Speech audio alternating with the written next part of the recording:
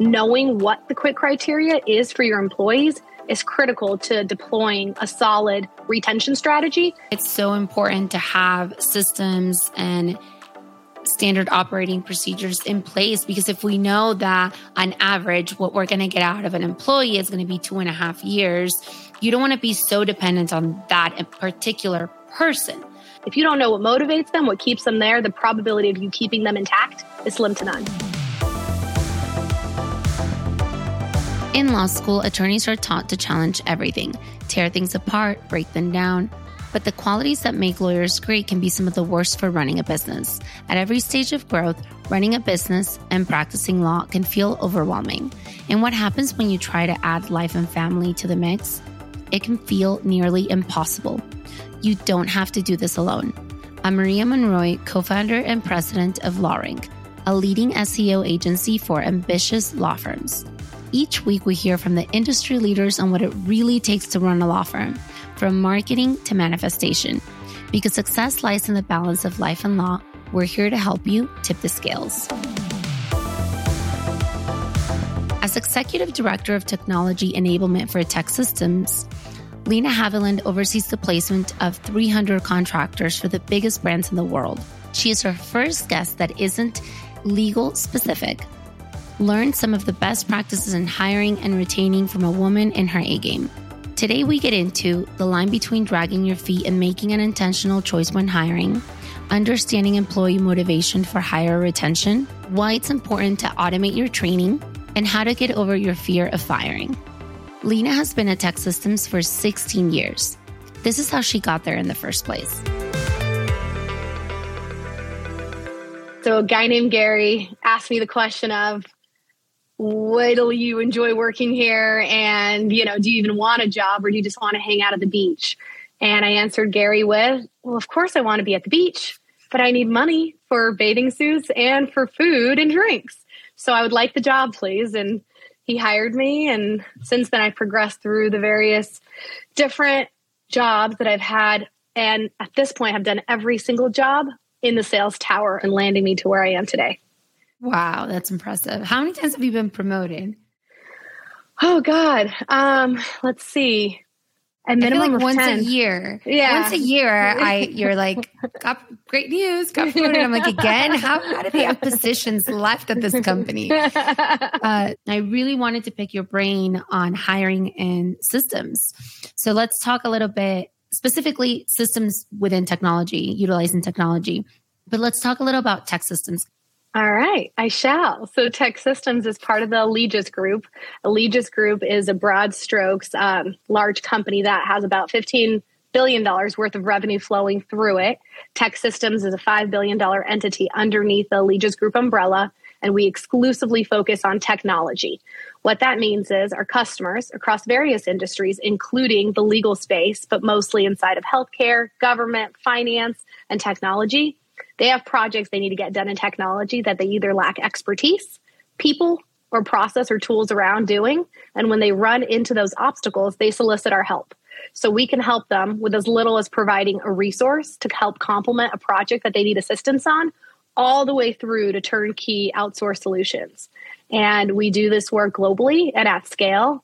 And it's a lot of fun because no technology project is like the other. And as we all know at this point, you can't, stand up and have a conversation without technology being part of our world. So it's a lot of fun and incredibly rewarding. That's amazing. How many employees does TEKsystems have? We employ 80,000 US-based consultants. And then internally, we're at about 15,000 employees. We have resources all over the world, including Hyderabad, Bangalore in India, the UK, APAC, all across the board, EMEA. And in the US, we have over 100 different locations. That's ridiculous. You guys must have some crazy systems in place. Oh, yeah. Systems, processes, tools. I mean, it's been 35 years. The company started down in the basement by two guys, two cousins, like every good company does, in some kind of random basement, hopefully not a creepy one. And then it morphs into something if you're lucky. So these two guys are able to spin up this empire, and they're still around and attached. And it's incredible what they've been able to build. How many direct reports do you have? So I have 300 people because we're a matrix organization.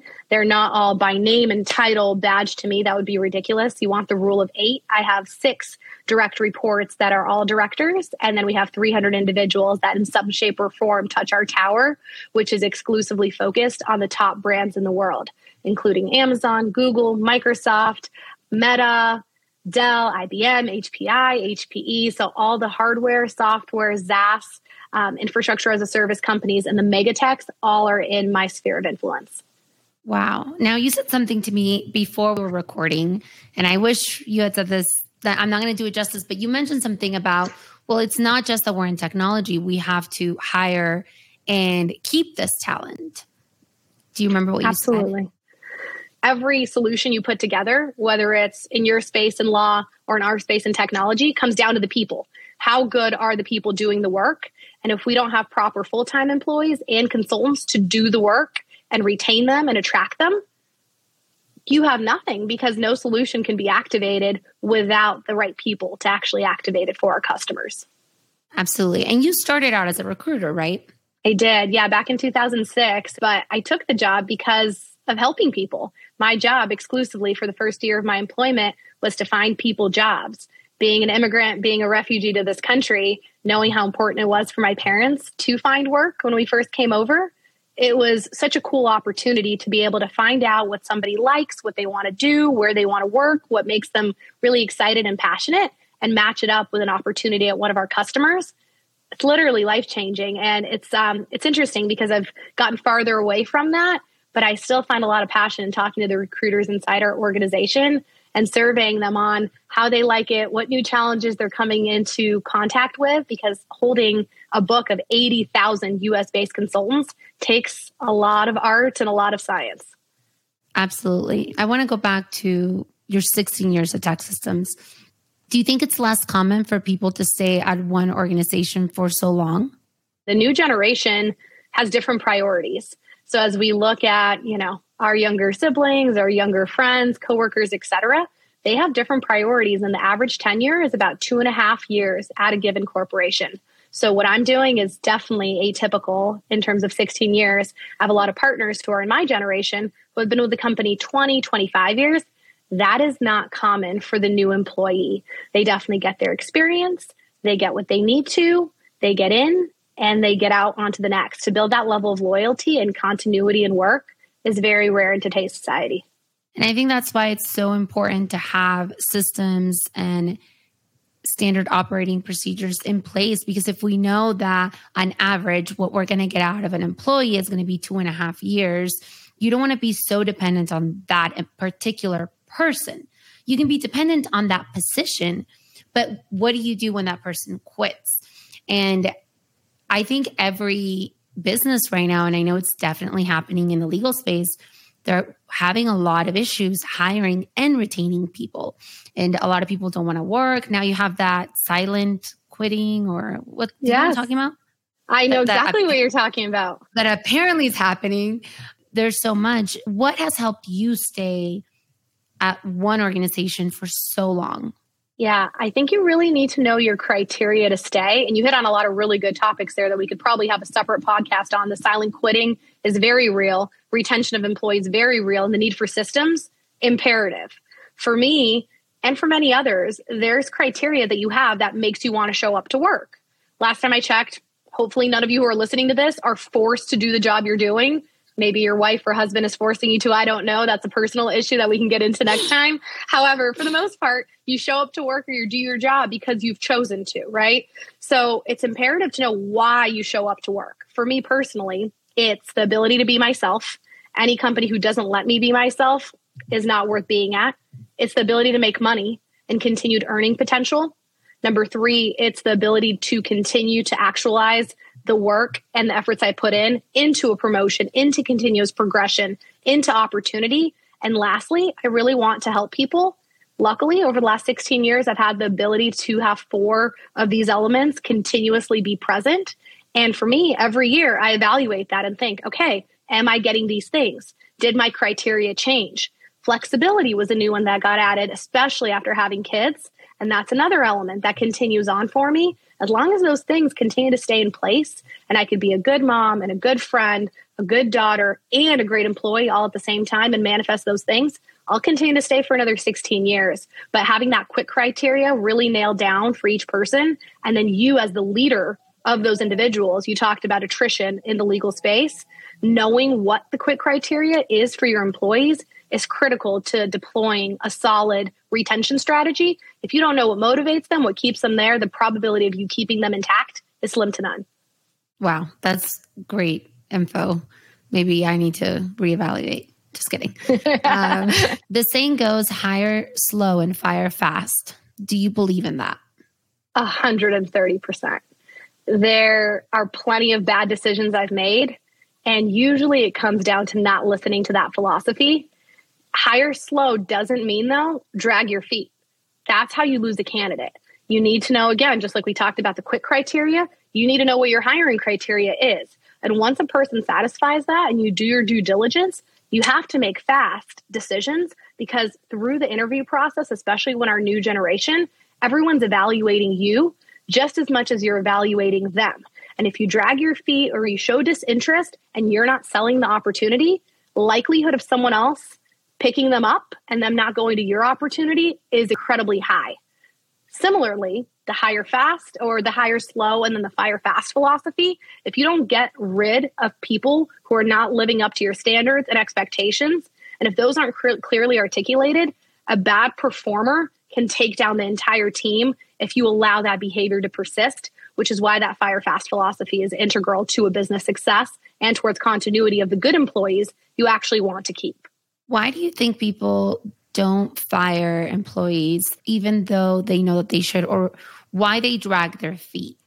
Yeah, I'd say it comes down to three variables. One, in terms of firing, people form an emotional connection to people, and that supersedes the desire to get the job done. We're all running a business. And I think sometimes people forget that they're running a business and let the emotional components take over. Two, employers don't set clear enough expectations. Without setting clear expectations, they feel bad about letting go of people because they themselves have failed at setting up those clear expectations. So instead of going back to the drawing board and resetting, they choose to keep around these employees too long. And then lastly, there is a shortage for talent, and there is a lot of work that goes into procuring new talent. People get lazy, they get tired, they don't have suitable replacements, so they say, it's good enough.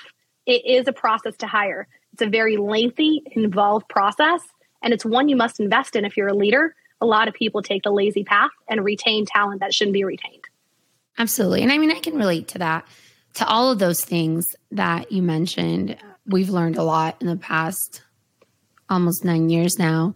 And even before that, all of my management experience. I also think people are scared to fire. I remember the first time I fired someone, I was so scared. Now it's like, I'll fire people for others. I'm like, I'll fire someone if you need me to. Like, I've done it so many times at this point that it just is what it is. And you're not doing them a disservice. You're doing them a disservice if they stay. Because if they really loved what they were doing, they would be excelling. You wouldn't feel like this isn't the right fit. Does that make sense?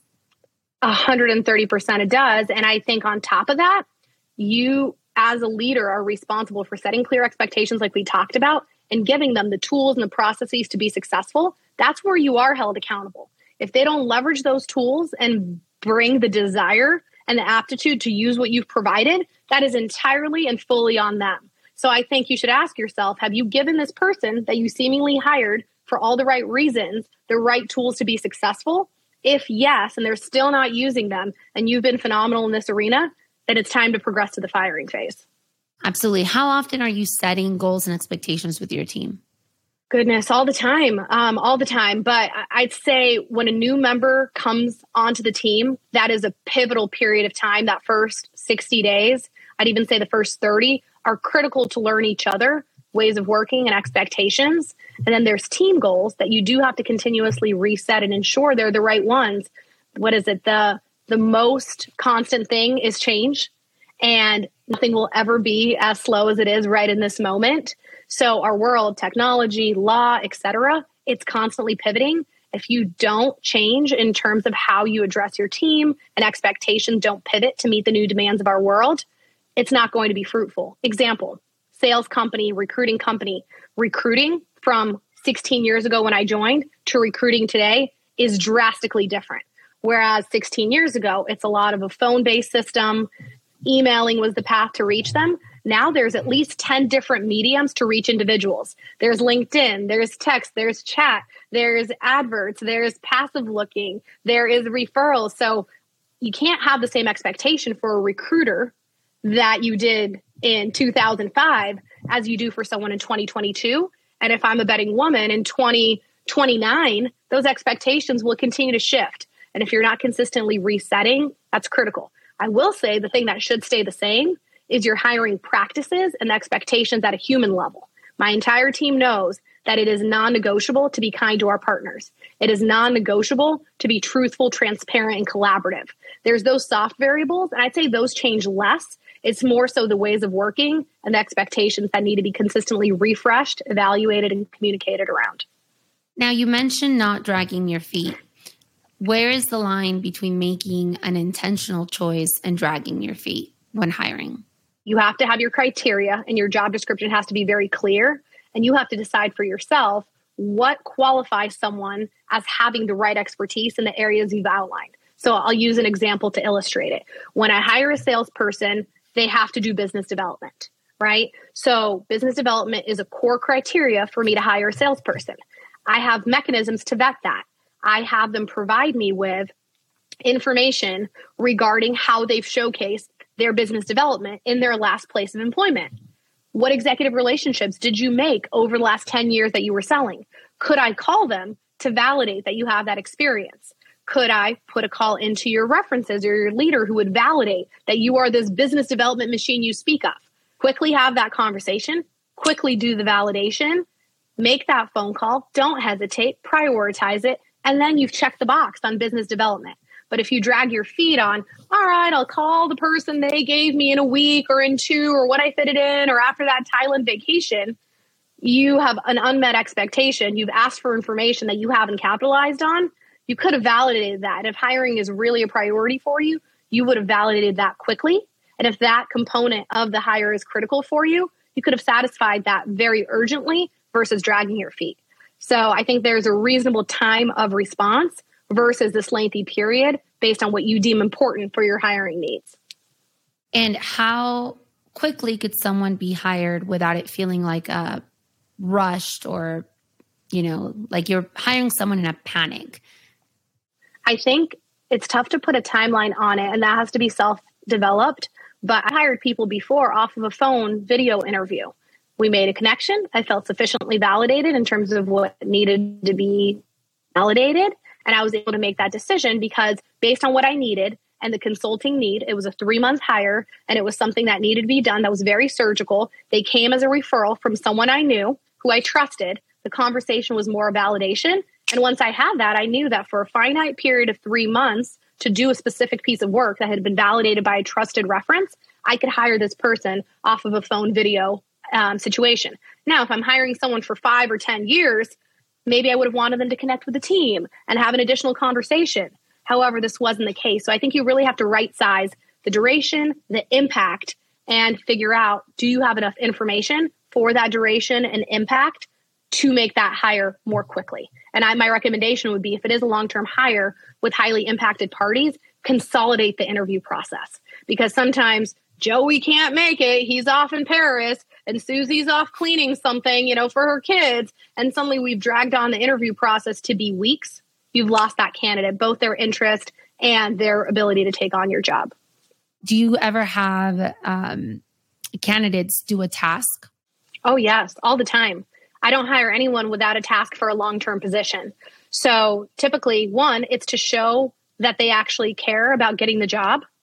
And I want them to do some effort to show me they want the job. So I will say, okay, great. I heard what you said. It all sounds lovely. I think you should put that down on paper for me in this fashion and then send it to me. And I'm like, well, when do you want me to send it to you? Well, I don't want to infringe on your life and your schedule. When do you think you could send it to me? So it's a great validation mechanism to see how urgently they feel about getting the job, how excited they are about showing you that work product, how they communicate in written speech as well as oral. And it's really critical. And sometimes that work output can be actually an accelerator for them to get the job or a giant detractor. Like, this person can't even spell. They sure sounded good, but this wasn't great. So I think it's a really good mechanism to use, especially in positions where you need them to have certain attributes that are, both oral and written, but also as an accountability measure and to gauge that interest. Very, very effective. Absolutely. So we do tasks as well, and then we'll critique the task, even if it's like complete BS, just to see how they handle feedback. Like, do they get really defensive? Are they like, oh, no worries, like, let me change that and send it over to you? Is it obvious that they are not open to feedback? And that's been life-changing. The other one is we always ask, what are your career goals as the first question on our first interview? Because if their career goals are completely different than the position that they're applying for, it's like, well, then you're not the right fit. Why are you applying to do this job when your end goal is to go to school to be a vet? But it can be so hard to know what goes into selecting the right candidates. And getting the right people is more than just matching a resume. So what makes someone an ideal fit for an organization? I think you really have to know who you are as an organization to answer that question.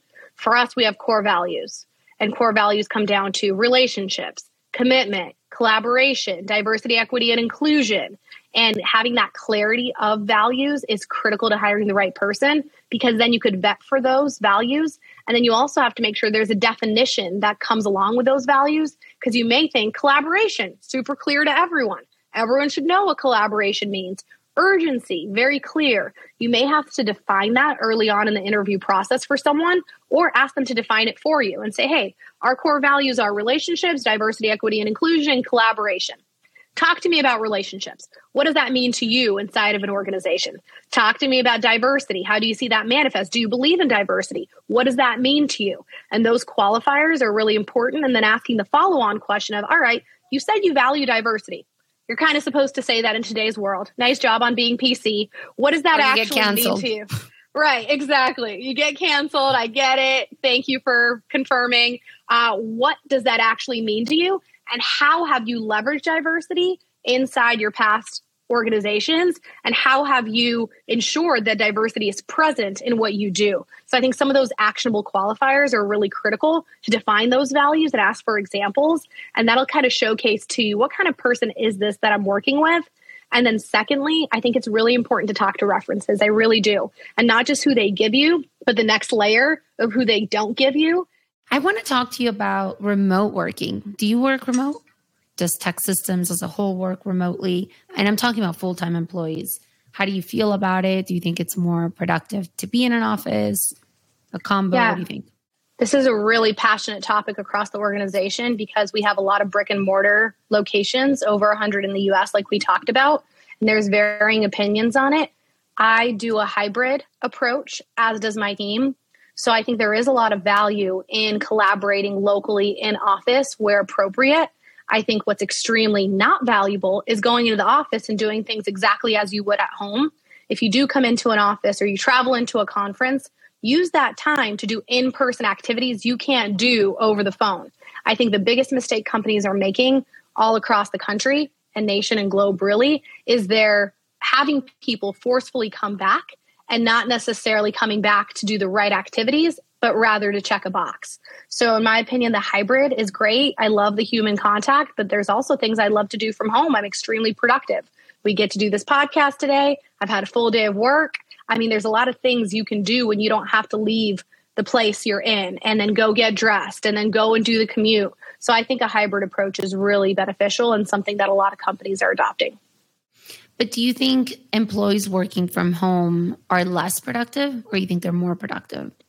As long as you set clear expectations, the employees you hire are good employees and they don't run with scissors. What I mean by that is, are they responsible and did you make good hires? If you make good hires, I don't think you have to be less productive at home. In fact, you could be more productive based on all the things we just highlighted. However, where employers fail is they don't set clear expectations, and then employers don't know what's expected of them. There's misalignment, and then these employees are deemed less productive but it comes back to the failure of the employer. So I think that's really the variable on whether it's more productive or less. I think if you set bad expectations, it's less because you're not lording over them and standing over them as they do the work. But I think that's really a bad use of your time. And then if you set clear expectations and you let them work from anywhere, whether it's home or hybrid or in the office, it doesn't matter, because when someone's underperforming, everyone's aware why. And when someone is performing at an optimal level or exceeding expectations, everyone is also aware why. Absolutely. I agree. We all work remote. I mean, we're a digital marketing agency, so it's a little bit different. But I agree. I think if you have A players, they're going to, and they have there's a good culture, they have the goals, the expectations, the tools, the support, everything that they need. I don't think it's going to make much of a difference. Now, I do think that, of course, the human element, that's something that we miss out on a lot, except those of us that travel to conferences and we get to see each other then. But yeah, that is that one element that we don't get to have. Now, do you guys do any personality tests? So it's a leader by leader decision. I really like the Enneagram test. I don't know if you've heard of it, but I think that one is fantastic and extremely accurate. And I have all my team members take it. If you guys haven't heard about it, it's 114 questions and it really prototypes different people's personalities. I've heard of DISC being used, and that's another good personality option. Yeah. So I love those. I love that stuff, period. I'm the girl that used to read astrology books on the floor of Barnes and Noble. So for me, any tools to get a little bit more clear on who other people are and how they like to work, I think is extremely beneficial, especially to your point in remote environments. I think that ratchets up the criticality because it helps accelerate your knowledge of what you know about your team. So tell me, what's next for you at Tech Systems? So my team right now, we're in the middle of a giant transformation and it's so much fun. So I need to get this team to the right place, which will take me probably a good 6 to 12 months. And I have a lot of leaders that are currently developing that I think could do my job, which is also, in my opinion, a sign of a good leader. You should always be working on your replacement and your backfill and bring people up along with you. Once I have those individuals fully prepped and ready to rock and get things in the right place, I'll be ready to either tackle another one of our verticals or move into a different position in our organization. I think the strengths I have are really quickly figuring out what people are good at and optimally leveraging them to drive a big initiative across a team. Anywhere I go to do that, where I can deploy processes, bring people together, leverage their strengths, will be a lot of fun. So I see myself staying at Tech Systems as long as that quick criteria stays intact.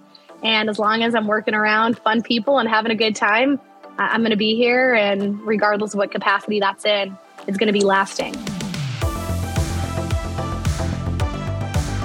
When deciding how quickly to hire, consider the duration and impact of the position. A 3-month and a 5-year hire have different approaches. Long-term positions should require a hiring task. How they perform demonstrates the level of care, a sense of urgency, communication skills, and how well they handle feedback. Once an employee has joined your firm, it is the leader's responsibility to set clear expectations, give employees the tools and processes to be successful, and understand their motivation to retain top talent. Thank you so much to Lena Haviland at Tech Systems for everything she shared today.